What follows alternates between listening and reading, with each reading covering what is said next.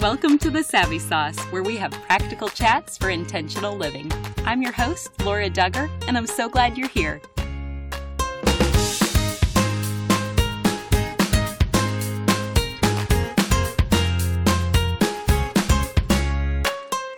Today's message is not intended for little ears. We'll be discussing some adult themes, and I want you to be aware before you listen to this message. Dwell is an audio Bible app our family recently discovered, and now we love it. Dwell's mission is simple: to help you get in the Word and stay in the Word. And I think that is the ultimate practical application for intentional living. Visit dwellapp.io/savvy to get a 20% discount today. Dr. Clarence and Brenda Shuler are my guests today. Their ministry is called Building Lasting Relationships, and today we're going to zero in on topics related to three main relationships: marriage, parenting, and work. They're going to teach us how to follow the biblical commandment to love God and love others well in each of these areas. Here's our chat. Greetings, Shulers, and welcome to The Savvy Sauce. Good morning. Good morning. Thanks so much for having us. Yes, I'm so excited for our time together. And I just want to start here with your stories. So how did both of you meet Jesus and each other? So I grew up in what I call a religious family, where we went to church regularly and tried to, do what was right. It wasn't until, and even during that time, I remember going to a church where the typical Sunday morning end of service included the pastor offering some invitation to people to come join the church or get baptized. And I told my mom I wanted to be baptized. And she said, well, you need to be a Christian for that. And her explanation of what a Christian was more what we had been living: be good, don't fight with your sister, do what's right. And she lost me at the don't fight with your sister part, because I just didn't think that was possible. So I kind of put that idea on the shelf for a little bit. And then we moved to another location and started attending a different church, where I heard the gospel that Jesus died for my sins and loved me and wanted a relationship with me, and that I needed to ask him into my life, and that, forgive me of my sins, and that's what being a Christian really was about. And I was like, oh, okay, well, I can do that. And so that is where my salvation journey began. I was probably 13 at the time, and just got involved with the youth group and learned and grew and proceeded my Christian journey from there. Well, I grew up at a time when things were pretty segregated, but also too, I was a drug baby, and my parents drugged me to church the time doors were open. And so I hated going to church just before, DVDs and DVRs and all stuff like that. And our culture, at least my particular culture, if you're in church all day, it was okay. And so we'd be missing most of the football games, pro football games on Sunday. But a friend of mine went to an integrated school, and some girls from the school he went to invited him to a church. And they asked me to go kind of protect him, because he was real short and I was his bodyguard, because he was only 4'7" or 8", and I was about an inch taller. But he went to this church that was predominantly white, and I met this guy on the basketball court named Gary Chapman. And I watched his life for a period of 2 years. And after that, I realized I needed something he had that I didn't have, which is Jesus Christ. And so when I was 16, Gary introduced me to Jesus Christ, and that's how I came to the Lord. Wow, that's incredible to hear from both of you. And then when did your paths intersect with one another? You want to go first? First? Isn't there's a different story? There's always a different story. She can tell her first, and I'll tell the correct one. Well, the one and only story that I can think of is that as my journey in faith increased and grew, in college, I went to the University of Michigan, got involved what was then Campus Crusade for Christ, and went to one of their Christmas conferences and just felt convicted to get into some type of Christian ministry. And it was at that point, I talked to my pastor back home, and he said, well, you're going to prepare for the vocation that you want. You need to prepare for your mission journey as well. And he suggested that I continue my education at seminary. So I said, okay, trusting him. I went where he told me to go and ended up at Southern Baptist Theological Seminary in Fort Worth, Texas. Got there and started in a January semester and met this young, handsome Clarence Shuler. Wow. And that's where our journey began because he was already there. It was her first semester, my last semester, and it was just really nice. I noticed her, and I noticed her hairstyle, and she was very classy and a little bit sassy. And we started meeting there, and really, at probably the third date, I knew that felt God saying, "This is the one you're going to marry," even though I didn't tell her that. But it was just really kind of neat seeing her, meeting her, and her passion for missions meant a lot to me because I had traveled overseas playing basketball and sharing the gospel. So that was a real big deal for me. And so it was just great meeting her and getting to know her. And then Clarence, progressing with the story, how did God transform your misery into your ministry? Well, my misery actually happened after I met Brenda. We were separated for a while, for about a year or so. And I was in ministry. Before we got married. And I was in ministry and I was by myself. And it was, long story short, I got addicted to pornography. And it just really had a real hold on me. And it was a real struggle. And basically, I thought once we got married, we did get married a couple years later. And I thought, well, once we get married, that would end the pornography addiction. But it really didn't.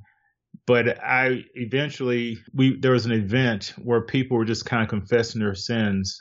Henry Blackaby was traveling with another preacher, John Avant, and they were just really doing revival and no music, whatever, and you just share your sin. And so eventually I got up and just shared my sin of pornography at our denominational office where I was at. And some godly men came and just laid hands on me and prayed over me. And it really just kind of broke the addiction. But then I hadn't planned to confess that. So then I had to go home and confess that to Brenda, which was the hardest thing I've ever done, to tell this woman about my pornography addiction. And then after that, she graciously forgave me. And then after that, we began to, with her permission, began to share about my pornography addiction and God's deliverance.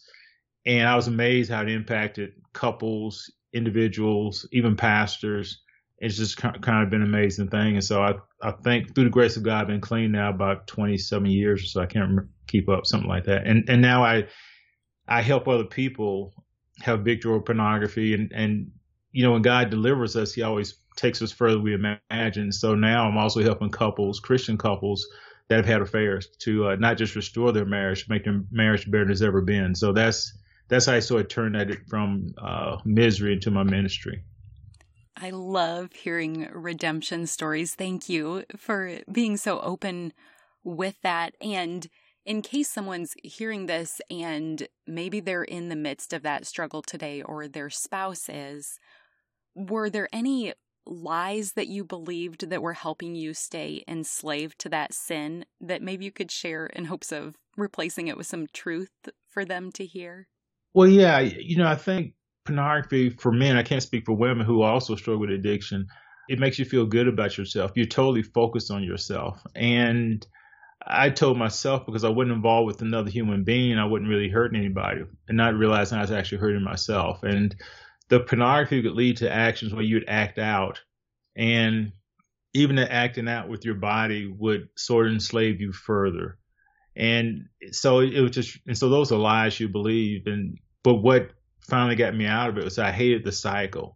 It's not a sin to be tempted, but I would give into that temptation, enjoy it for a brief moment. As soon as it's over, feel guilty, condemned, shame, ask for forgiveness, but not feel clean. And then it seemed as time went on, I'd feel better about myself. And so it was hard accepting God's forgiveness because there's nothing I could do to earn it. I just had to accept it and believe that. And getting tired of the cycle was what really sort of broke me out of the habit. And so what I tell people is that I had to make a non-emotional decision about a very emotional temptation. That's good clarity. And Brenda, will you walk us through your side of that journey? I have people ask me this question frequently because Clarence is very open now in sharing his story. And particularly as we speak at conferences, it usually comes up pretty early on in the event. And because it is something that so many people are dealing with, frequently there are women who come up to me wanting to know, how do you deal with that? What helps do you have? And I feel like my journey is probably different from a lot of women's. I have friends who are still walking through this with their spouses. And for a lot of them, it's because they're still involved in that sin, or it still has some hold or grip on them. I feel like by the time I found out what was going on for Clarence, it really was pretty much over. So it wasn't a daily dealing with it kind of a thing for me. I didn't know anything about it prior to that, so it wasn't like I was walking through it with him at the time. The other thing is that Clarence was very quick to get involved with some other men with accountability. And they were people that he had run by me. There were people that I knew and trusted. There were people that I knew were checking on him. And so as he was traveling, as he was doing his day-to-day thing, I knew these guys were on his case. And so therefore, I didn't feel like I had to be.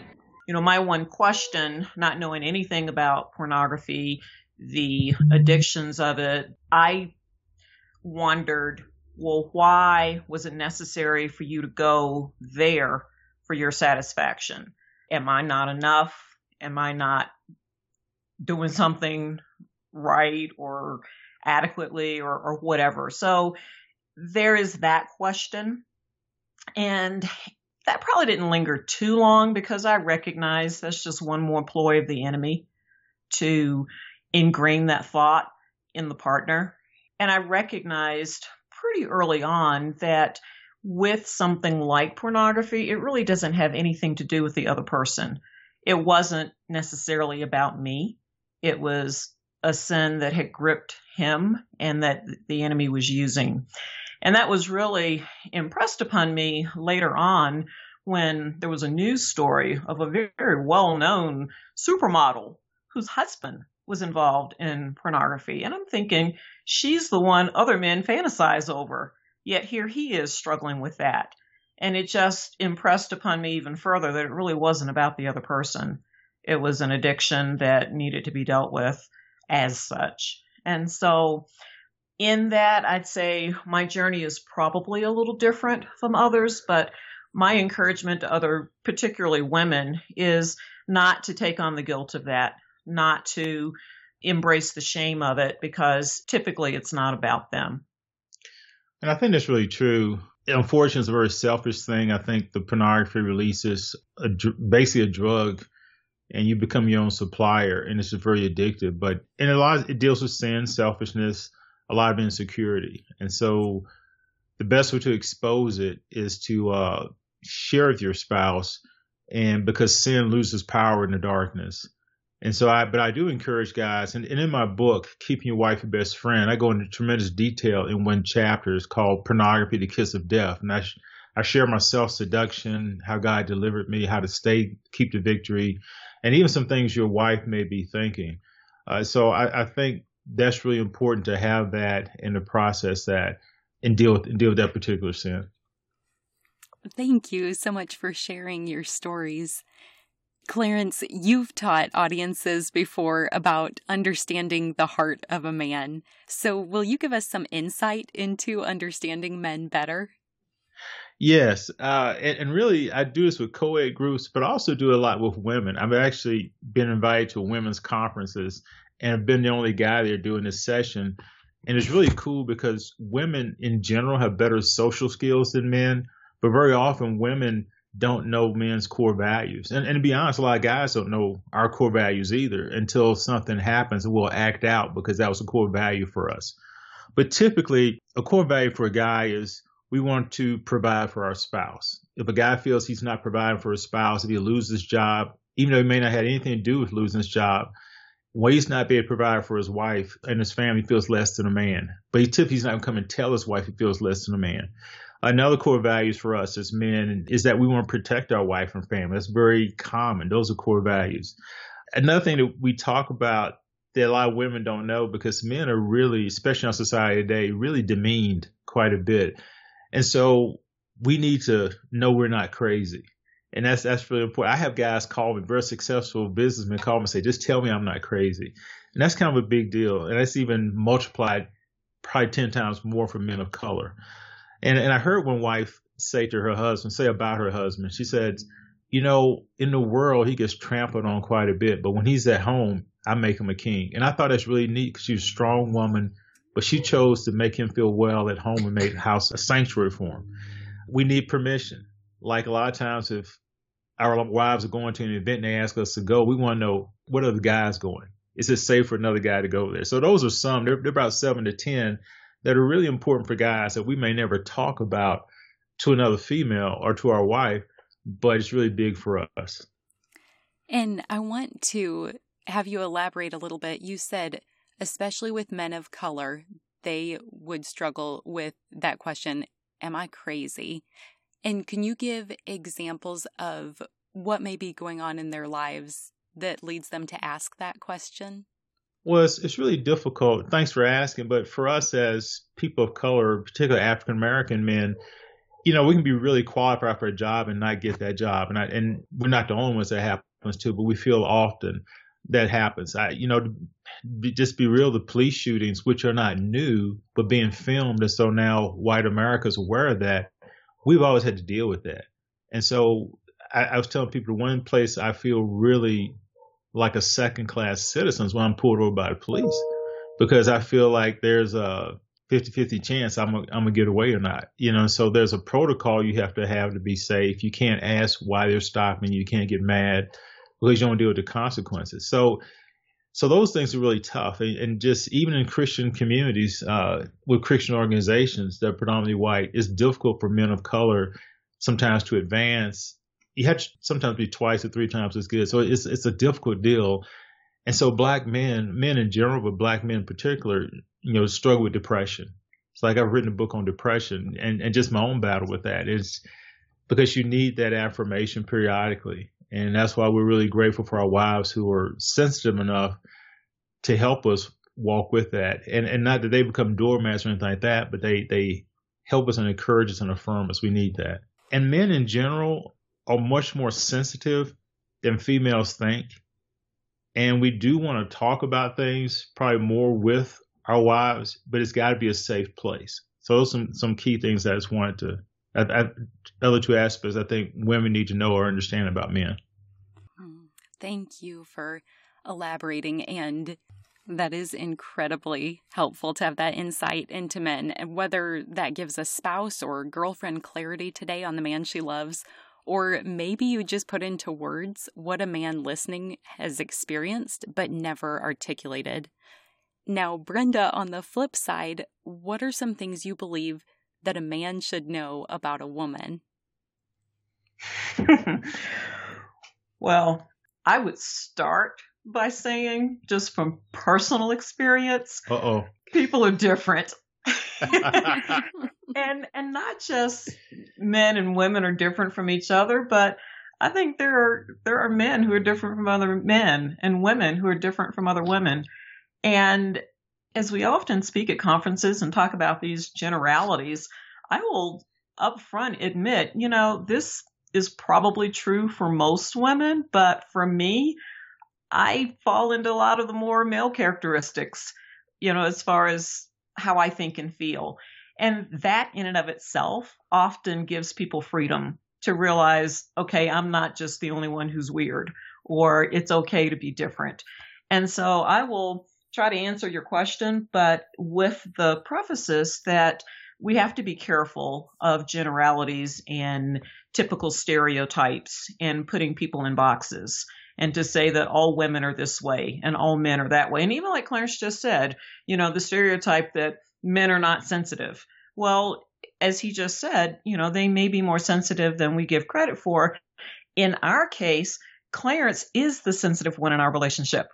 He's the one who is, more caring about the feelings. He's the one that will go into more detail in a conversation when I want to get to the bottom line, and so I just throw that out there. But I would say that there probably are some overarching things that men should understand about women. We always talk about the difference of women wanting to feel loved and men needing to feel respected. And I think that's probably a lot of truth in that. I think both need both. I think men need to be loved and women need to be respected. But I do think as far as the core values, love for women is a pretty high one up on the list. I think women need to know that they are valued and appreciated and cared for. I think that security is a primary value or need in women. And when I say security, that actually comes on a number of levels. There is the emotional security to know that we're okay in our relationship, to know that we're going to work through this. We're going to be okay. There is, of course, physical security. Are we in a safe place? Are the doors locked? Are we in harm's way? Are we physically safe? I think that's a value that a lot of women need to have. And then financially, are we financially okay? I mean, I know that we're not rich, never have been, probably never will be, but we're not going to lose our house tomorrow. We're in a financially secure place to where we're going to be okay. So I think security is important. Women tend to be more relational than men. Now, again, Clarence is very relational. I mean, we will sit down on an airplane and he will strike up a conversation and he's got a new best friend before we land that plane. And I'm like, I'm pulling out my book and don't talk to me. So we're very different in that.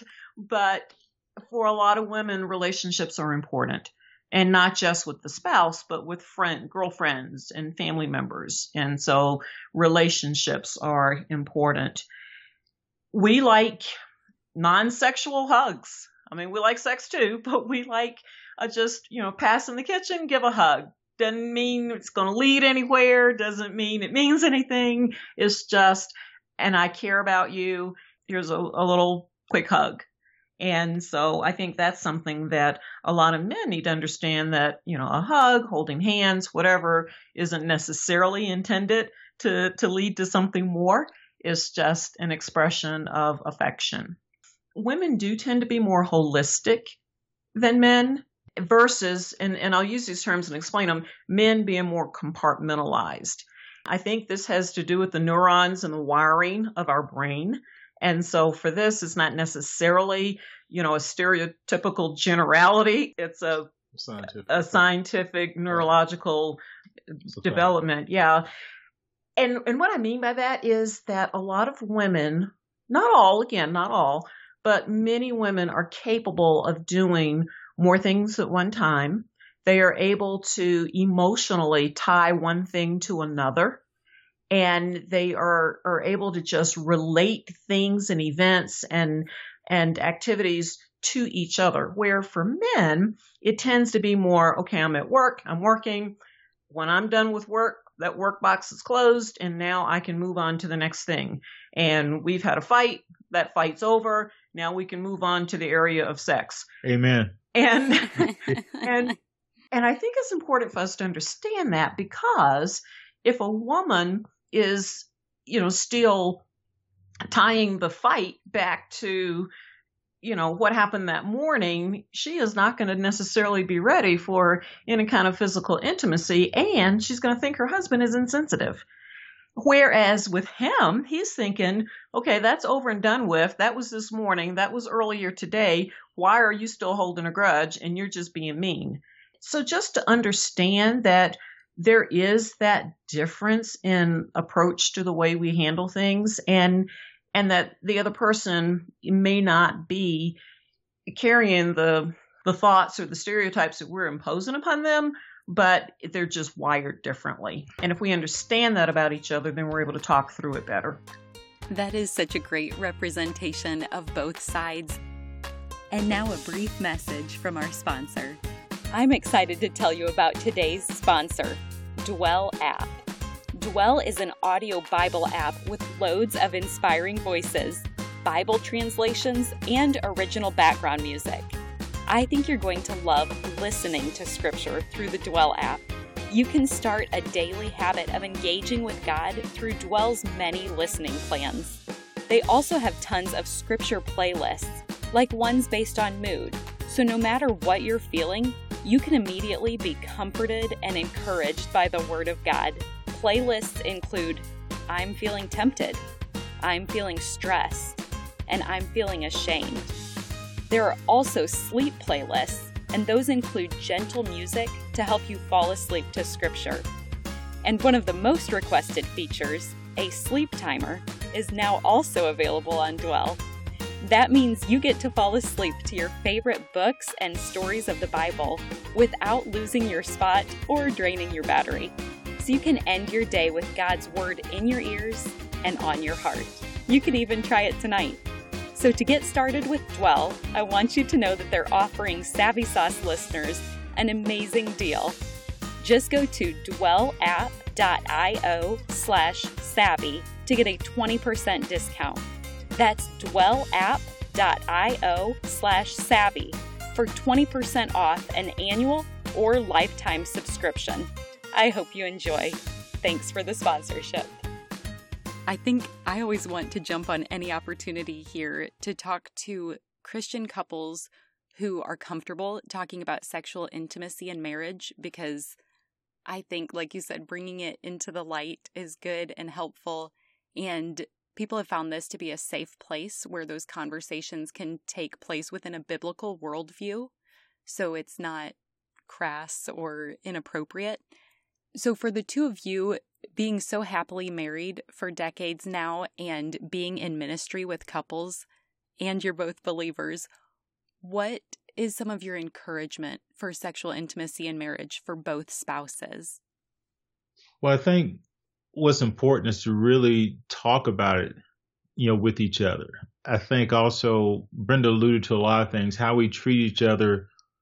Typically if you have a problem in the bedroom, it's because you're having problems outside the bedroom.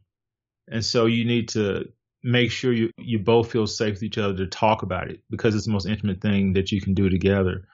I think even in our marriage now, I'm learning more and more that our bodies really do belong to our spouse. And so it's really about bringing pleasure to them.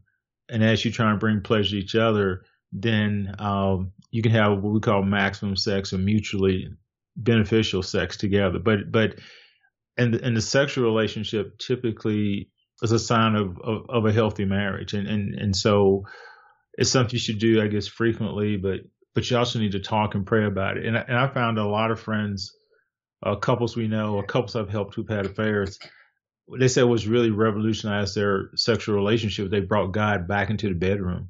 And so some couples actually pray before they have sex and pray after they have sex. And so since God created it. So I think I often say that communication is to marriage what location is to real estate. You got to communicate, assume nothing and talk about everything. So I think that's really important that you do that and have that relationship. And the spiritual relationship between the two of you really impacts the physical relationship. Yeah, I think that communication needs to include what you enjoy and what you don't. And along with that, to recognize that God did really create sex to be enjoyed. I mean, there are other purposes for it, and there's absolutely, the procreation that comes out of it and the companionship and other things, but enjoyment was one of the purposes. And to recognize that as a Christian couple, I think a lot of times in the church is made to seem illicit and dirty and crass, as you say, and different things. And so to understand within marriage, between the husband and the wife, there are things that are okay to be enjoyed, and you need to talk about them, and those things need to be okay with both of you, and they don't need to involve other people or any other things, but to just say, hey, is this something you'd like to try? And we can be a little bit adventurous in this area of our marriage. And so to be able to talk about those things, as Clarence said, and to be able to be open and honest with, that thing over there that we just did, don't want to do that one again, or whatever. it might entail. And so to be able to understand that, yes, this was something that God created to be a part of a relationship, understanding too that there are sometimes physical things that prevent that. And then to not feel deprived or shameful or whatever, if those are cases. Talk to doctors, see if there are things that can be aids, but if not, to recognize it's not the end of the world. And then one more thing I would say on that, particularly among Christians, we are told, rightly so often, don't before you get married. And we should not. That is absolutely against God's plan. The problem comes when a young couple has heard don't so often, do not, no, no, no, no. And then they get married and all of a sudden they're expected to flip this emotional switch and do all the time. Just do. And I've talked to a lot of young women who have said that's a difficult switch to flip for them sometimes. And so I think we just need to understand as we're even presenting this message to our young people that, yes, we want you to wait, but not because it's dirty and ugly and you're going to have a terrible time. No, we don't present that message to them. This is something wonderful to be looked forward to. But then when the time comes, it's something to be enjoyed.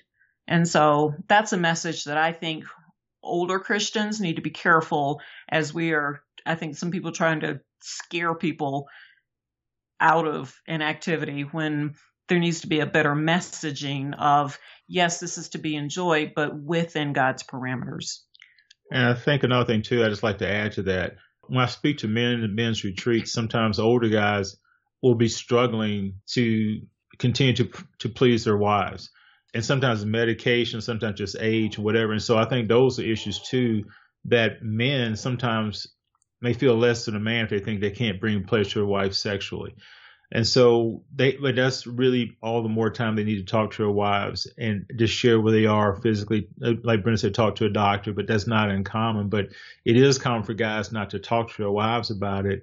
And then that creates a real problem because you just wonder what's going on. Do you not want to be with me anymore? Stuff like that. So again, it's really important to have the communication and transparency and openness.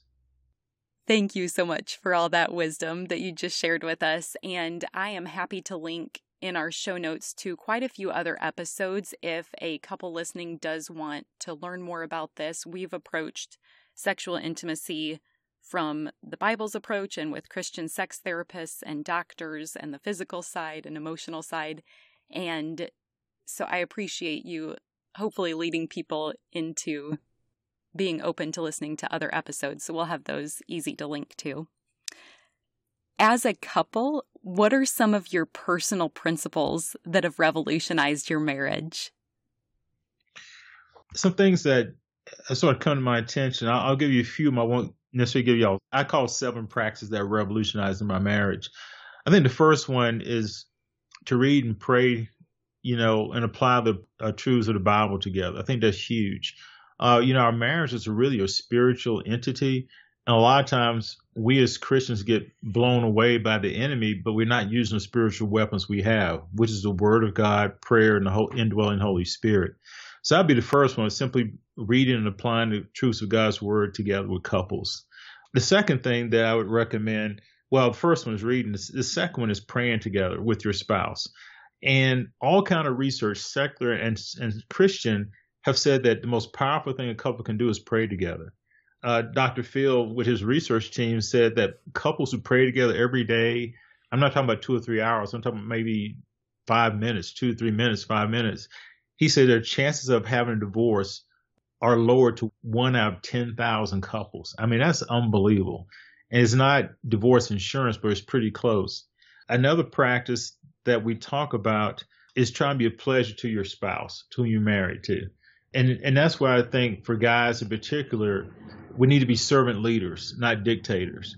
And I think we need to really focus on that. And I know Brenda does that for me. She's really working on serving. So I'm learning and working, trying to be better at serving. So just really being a pleasure to be married to. The next one I call developing a consistently adjusting attitude, because the longer you're married, Brenda and I have been married 35 years now, And you tend to change and you have to make adjustments. Or there's a time Brenda didn't work out of the home, but now she's an executive for a nonprofit. And so we had to make adjustments to each other. And then even the way we communicate, I've noticed over years, we make adjustment. I noticed maybe after 25 years or 20 years, I started taking Brenda for granted, her looks, our intimacy, and I found myself saying things to her, not profanity, but saying things to her, talking to her in a way that's not necessarily honoring to God. And God just kind of got on my case one time through the Holy Spirit and just said, when you were dating her or engaged her, you never would talk to her that way. Or if she asked you to do something, you wouldn't have a hesitation in doing it whatsoever. And so the next practice really came about, it said, I'm doing this because I love my wife. And it really became that simple. I'm doing this because I love my wife. Because I would see her at Southwestern on campus somewhere, and I see her and I start singing, "Yes, Jesus loves me," or she would say yes to a date, and I would just start singing. And then I got married, and I just became complacent and had to just really change the way I treated her. So those are some of the practices that are revolutionizing my marriage. I love those. And Dr. Clarence, if you do want to share the rest of your 7, I'm all ears. Okay.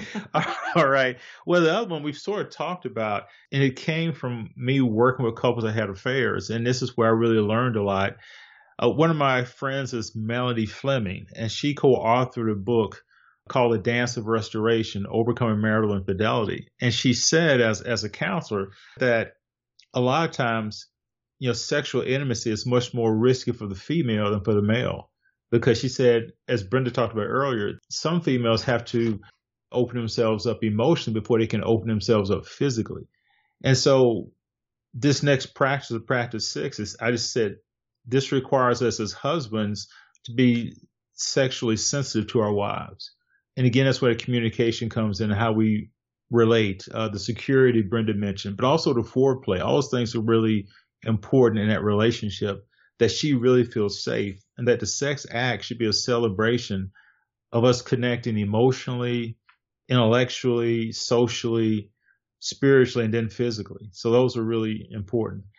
And so the last one is simply that understanding that your spouse may have been intentionally or unintentionally wounded by the parents or people in authority.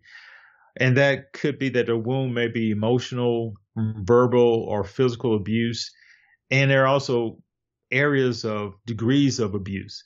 And so without trying to be a counselor to your spouse, if there's what you thought was a $1 offense, but their response to it is like $10, then you might want to ask at the appropriate time, maybe not in the heat of the moment, say, honey, when that happened a day or two ago or earlier today, from my perspective, it's like you overreacted. Is there more to this than I realized? Have you been wounded in this area?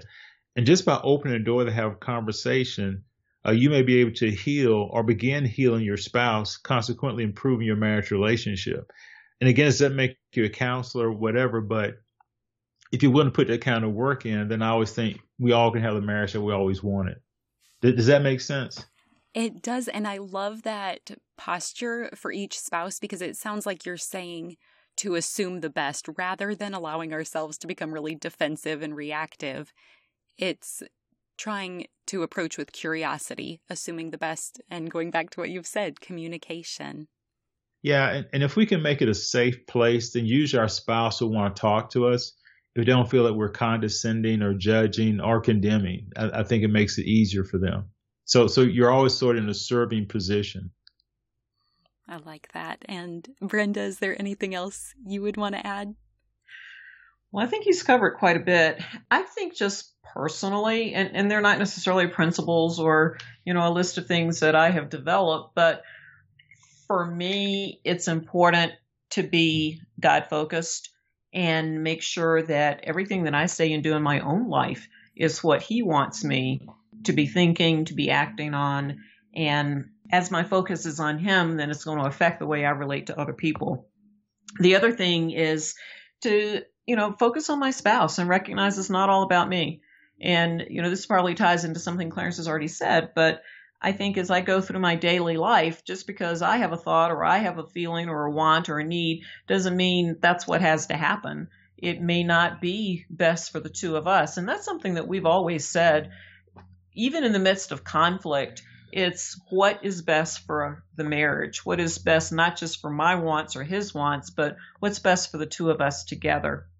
And then the last thing I would say that I really try to pay attention to is that every thought that comes into my head does not need to come out of my mouth.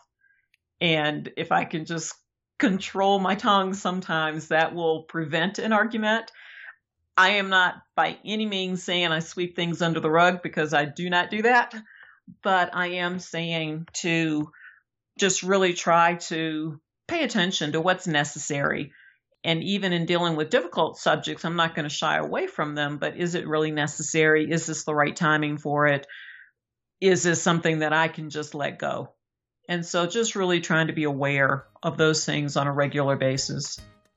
Thanks to our friend Joy, thesavvysauce.com has been completely updated.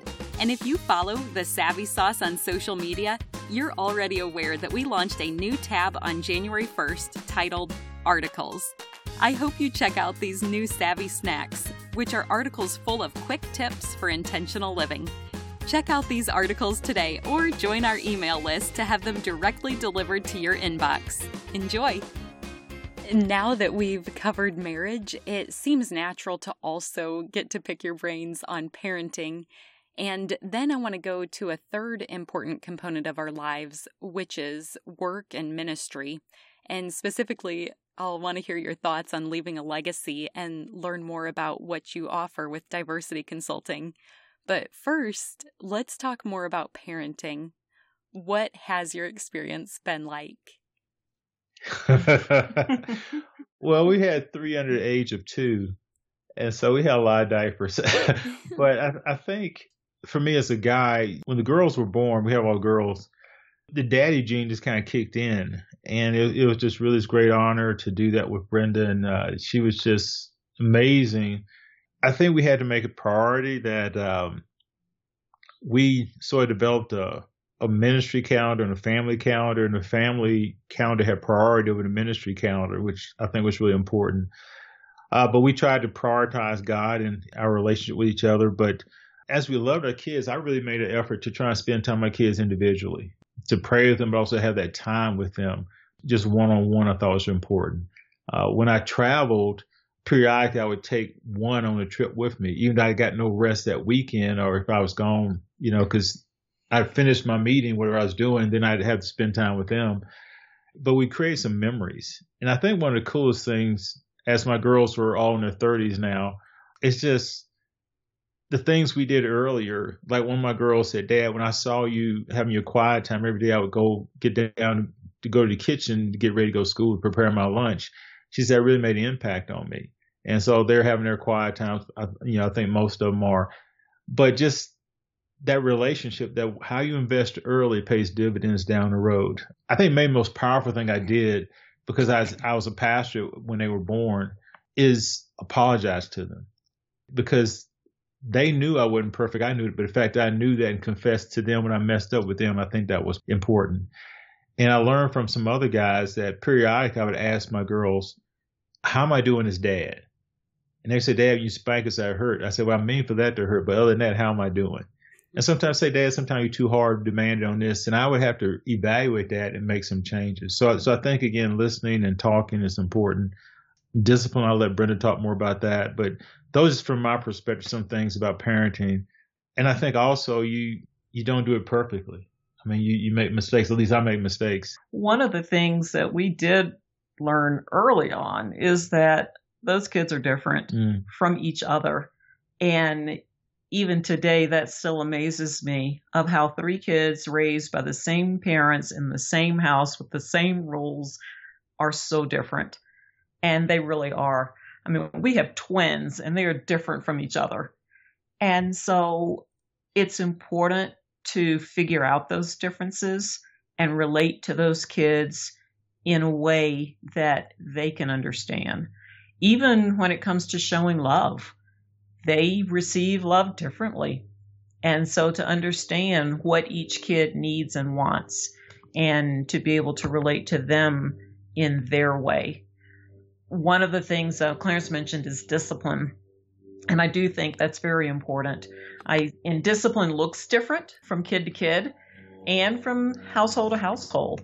But I think it's important that kids understand that there are consequences to unacceptable behavior and to be careful not to tie that discipline with love, not to withhold that love or affection because they are being corrected for some behavior that needs to be addressed. And so to figure out how to do that, I'd say one more thing along those lines is that it is important for the parents, if there are two parents in the home or even not, to present a united front. I think it's confusing and unfair to the kids for one parent to be one way and the other parent to be another, or to kids to feel like they can go to one parent and get what they want and not from the other. I mean, that was something that we tried to be careful about. You know, if the kids went to dad to ask for something, his first question was, what did your mother say? Or if they came to me, I'm like, let me check with your dad on that for major decisions. And so they knew they couldn't play us against each other. And for sure, they were not going to come between the two of us. And so I think that's really important as we parent our kids. And let me just say one thing about the disciplines. Brenda talked about it. I found working with kids of really all races and pretty much all ages, when kids aren't disciplined, they don't feel loved. And that's the most amazing I've ever seen. When kids are disciplined, they feel loved. When kids aren't, they feel unloved and tend to act out. I would totally agree with that. And I think it's so neat that this morning I was reading in Hebrews 12 for my quiet time on God's discipline, and then even some practical applications for our discipline. And we won't cover all of that here, but I would encourage people, if they want to study that more, Hebrews 12, I would recommend. I just love the encouragement from both of you. You're in the next season. You're ahead of us in our parenting journey. And I think what I'm gleaning from the two of you is don't grow weary, don't lose heart. And obviously we rely on the Lord for his strength, but to continue putting in the effort in these little years and beyond, and that it will be fruitful, it will pay off. And so I guess even like fighting fatigue to make those memories.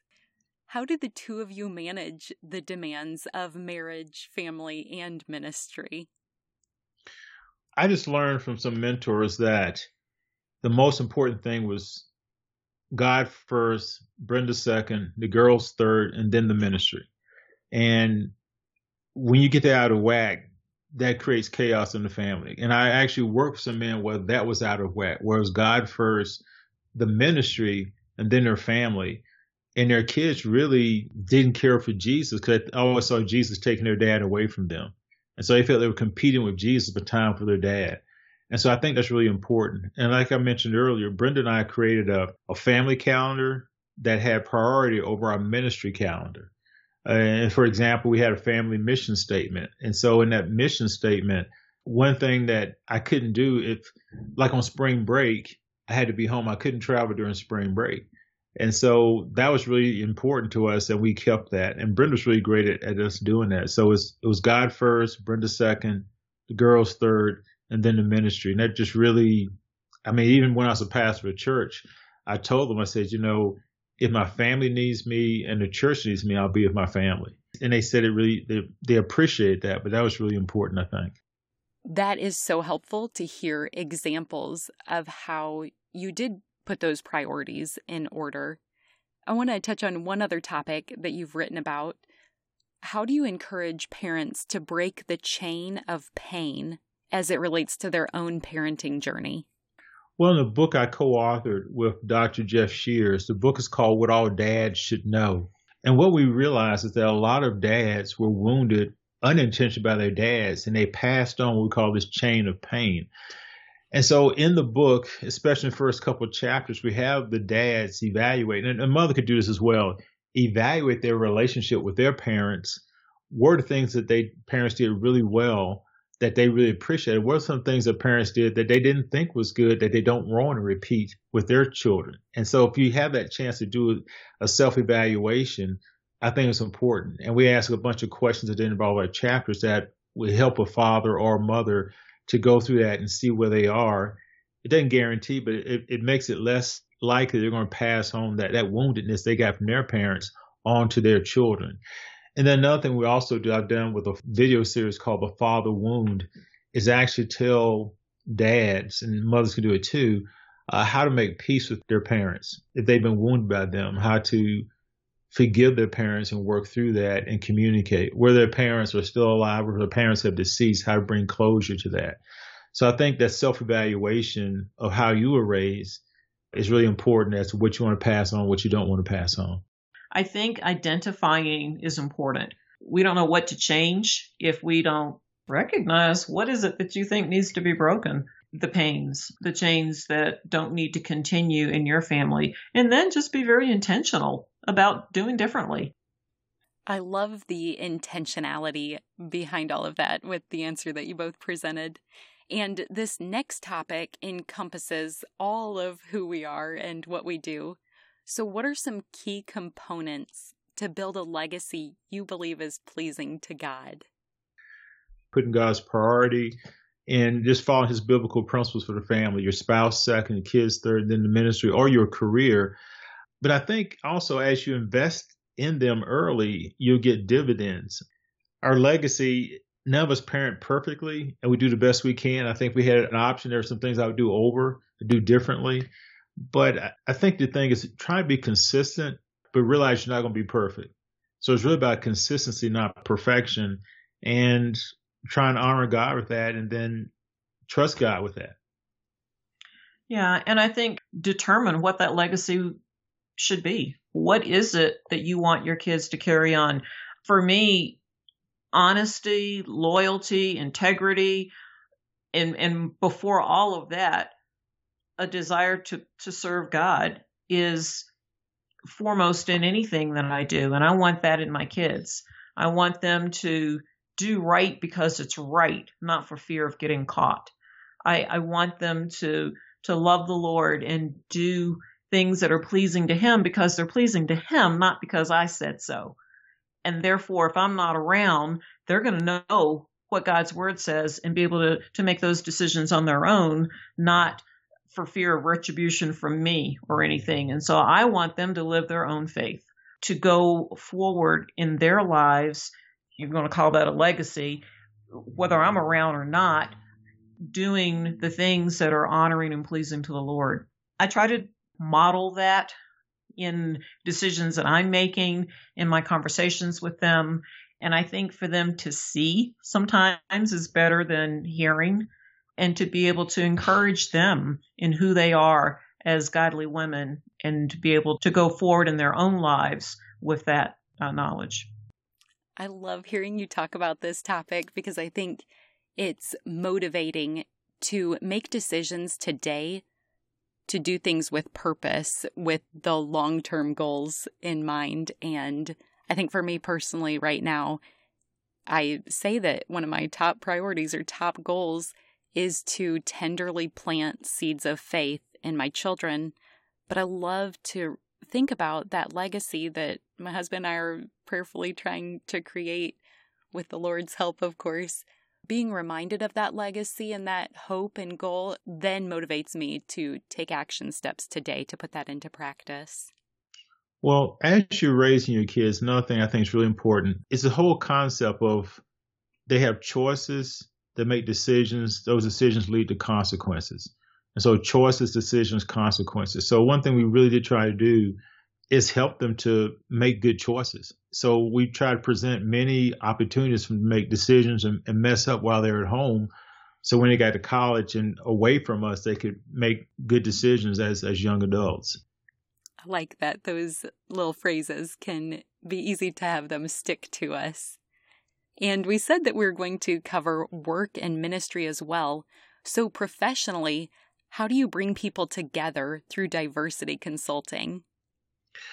That's something that's really been part of my life. My first book was called Winning the Race to Unity. Is Racial Reconciliation Really Working? And I call my diversity training now, I've actually changed the title this year to a new book I'm doing. It's called Maximizing Difference. And I try and help people understand, particularly Christian organizations that I talk to, how to discover God's gift to each other, which is his body. And then I just share a couple key components. I think 4 vital concepts for understanding how to maximize difference. And I talk about Jesus Christ, grace, and race. Kind of use the Good Samaritan to pull out principles there. The other principle I share is about relationship, respect, and power. As we build relationships, we get information, we process that information. And as we process that information, that changes our perspective. And once our perspective changes, then we begin to look for what I call transformational opportunities, to share the gospel. And so what I really shared is really based on Acts, the early part of Acts, and you kind of start at home and go out. But I think these 4 vital truths or concepts really help us understand and embrace difference, because God's made us all different. And I think it's important we learn to embrace those differences.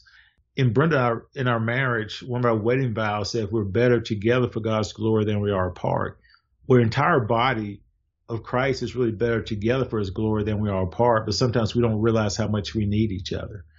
And so much of this new book that I'm working on is based on 1 Corinthians 12 and our spiritual gifts, because it really emphasizes unity, not so much union, but also interdependency. And so as I try and create safe places with organizations, as I talk to them, like I said, Christian organizations, also done stuff for the military. That's what we do. And when people see they need each other, you can take some of the fear out, then they're more open to come together and learn from each other. And it's really a spiritual journey. And I think God just uses the medium of race to get people together sometimes. So it's really fun, and I love it. Yes, and amen to all of that. I'm so grateful for all of your work. It sounds like you're pouring into this, and I can't wait to read it. So is that something that you're anticipating early in 2021 to release? Yes. Yeah, we're hoping this book, Maximizing Difference, will be released within the first quarter of 2021. Wonderful. Well, keep us updated with that. And this time has been incredible. And if people want to continue this conversation and learn more from both of you, where can they find you online and ideally support your ministry? Well, we would love that. Our website is just my name is Clarence, not Clarence, but Clarence Shuler. Last name is Shuler, so it's clarenceshuler.com. And if they go there, there's a free video series called Common Mistakes Most Couples Make. So whether they're dating or marriage, they get free videos, probably think 13 free videos. So I'd encourage them to go to the website, and they can also find our books and other free videos we have on the website as well about relationships. Wonderful. We will link to all of that in both our show notes and our resources tab. And you both may already be aware we're called the Savvy Sauce because savvy is synonymous with practical knowledge. So as my final question for both of you today, what is your savvy sauce? For us, it's important to serve each other without an agenda, without wanting something in return, putting the other person first, seeking God's wisdom in the way we do life. If we can approach with a non-selfish attitude, then that's a sauce that's going to take us far in a good relationship. I agree. Well, I appreciate you both spending your morning with me. You've devoted decades to this work, and I recognize how fortunate I am to glean so many fresh insights from our time together. Even through the correspondence before, when we were getting to know each other before we got to press record today, I could sense the love and devotion between the two of you, and it made me smile every time. So thank you for both being my guests. Well, thanks for having us. We really enjoyed that, and we'd love to stay in touch with you even after this. I would love that as well. One more thing before you go. Have you heard the term gospel before? It simply means good news, and I want to share the best news with you. But it starts with the bad news. Every single one of us were born sinners, and God is perfect and holy, so he cannot be in the presence of sin. Therefore, we're separated from him. This means there's absolutely no chance we can make it to heaven on our own. So for you and for me, it means we deserve death, and we can never pay back the sacrifice we owe to be saved. We need a Savior. But God loved us so much, he made a way for his only Son to willingly die in our place as the perfect substitute. This gives us hope of life forever in right relationship with Him. That is good news. Jesus lived the perfect life we could never live and died in our place for our sin. This was God's plan to make a way to reconcile with us so that God can look at us and see Jesus. We can be covered and justified through the work Jesus finished if we choose to receive what He has done for us. Romans 10:9 says that if you confess with your mouth Jesus is Lord and believe in your heart that God raised Him from the dead, you will be saved. So would you pray with me now? Heavenly Father, thank you for sending Jesus to take our place. I pray someone today, right now, is touched and chooses to turn their life over to you. Will you clearly guide them and help them take their next step in faith to declare you as Lord of their life? We trust you to work and change the lives now for eternity. In Jesus' name we pray. Amen. If you prayed that prayer, you are declaring, Him for me, so me for Him. You get the opportunity to live your life for Him. At this podcast, we are called Savvy for a reason. We want to give you practical tools to implement the knowledge you have learned. So you ready to get started? First, tell someone. Say it out loud. Get a Bible. The first day I made this decision, my parents took me to Barnes & Noble to get the Quest NIV Bible, and I love it. Start by reading the book of John. Get connected locally, which basically means just tell someone who is part of the church in your community that you made a decision to follow Christ. I'm assuming they will be thrilled to talk with you about further steps, such as going to church and getting connected to other believers to encourage you. We want to celebrate with you too, so feel free to leave a comment for us if you made a decision for Christ. We also have show notes included where you can read scripture that describes this process. Finally, be encouraged. Luke 15:10 says, "In the same way, I tell you, there is rejoicing in the presence of the angels of God over one sinner who repents." The heavens are praising with you for your decision today. If you've already received this good news, I pray that you have someone else to share it with today. You are loved, and I look forward to meeting you here next time.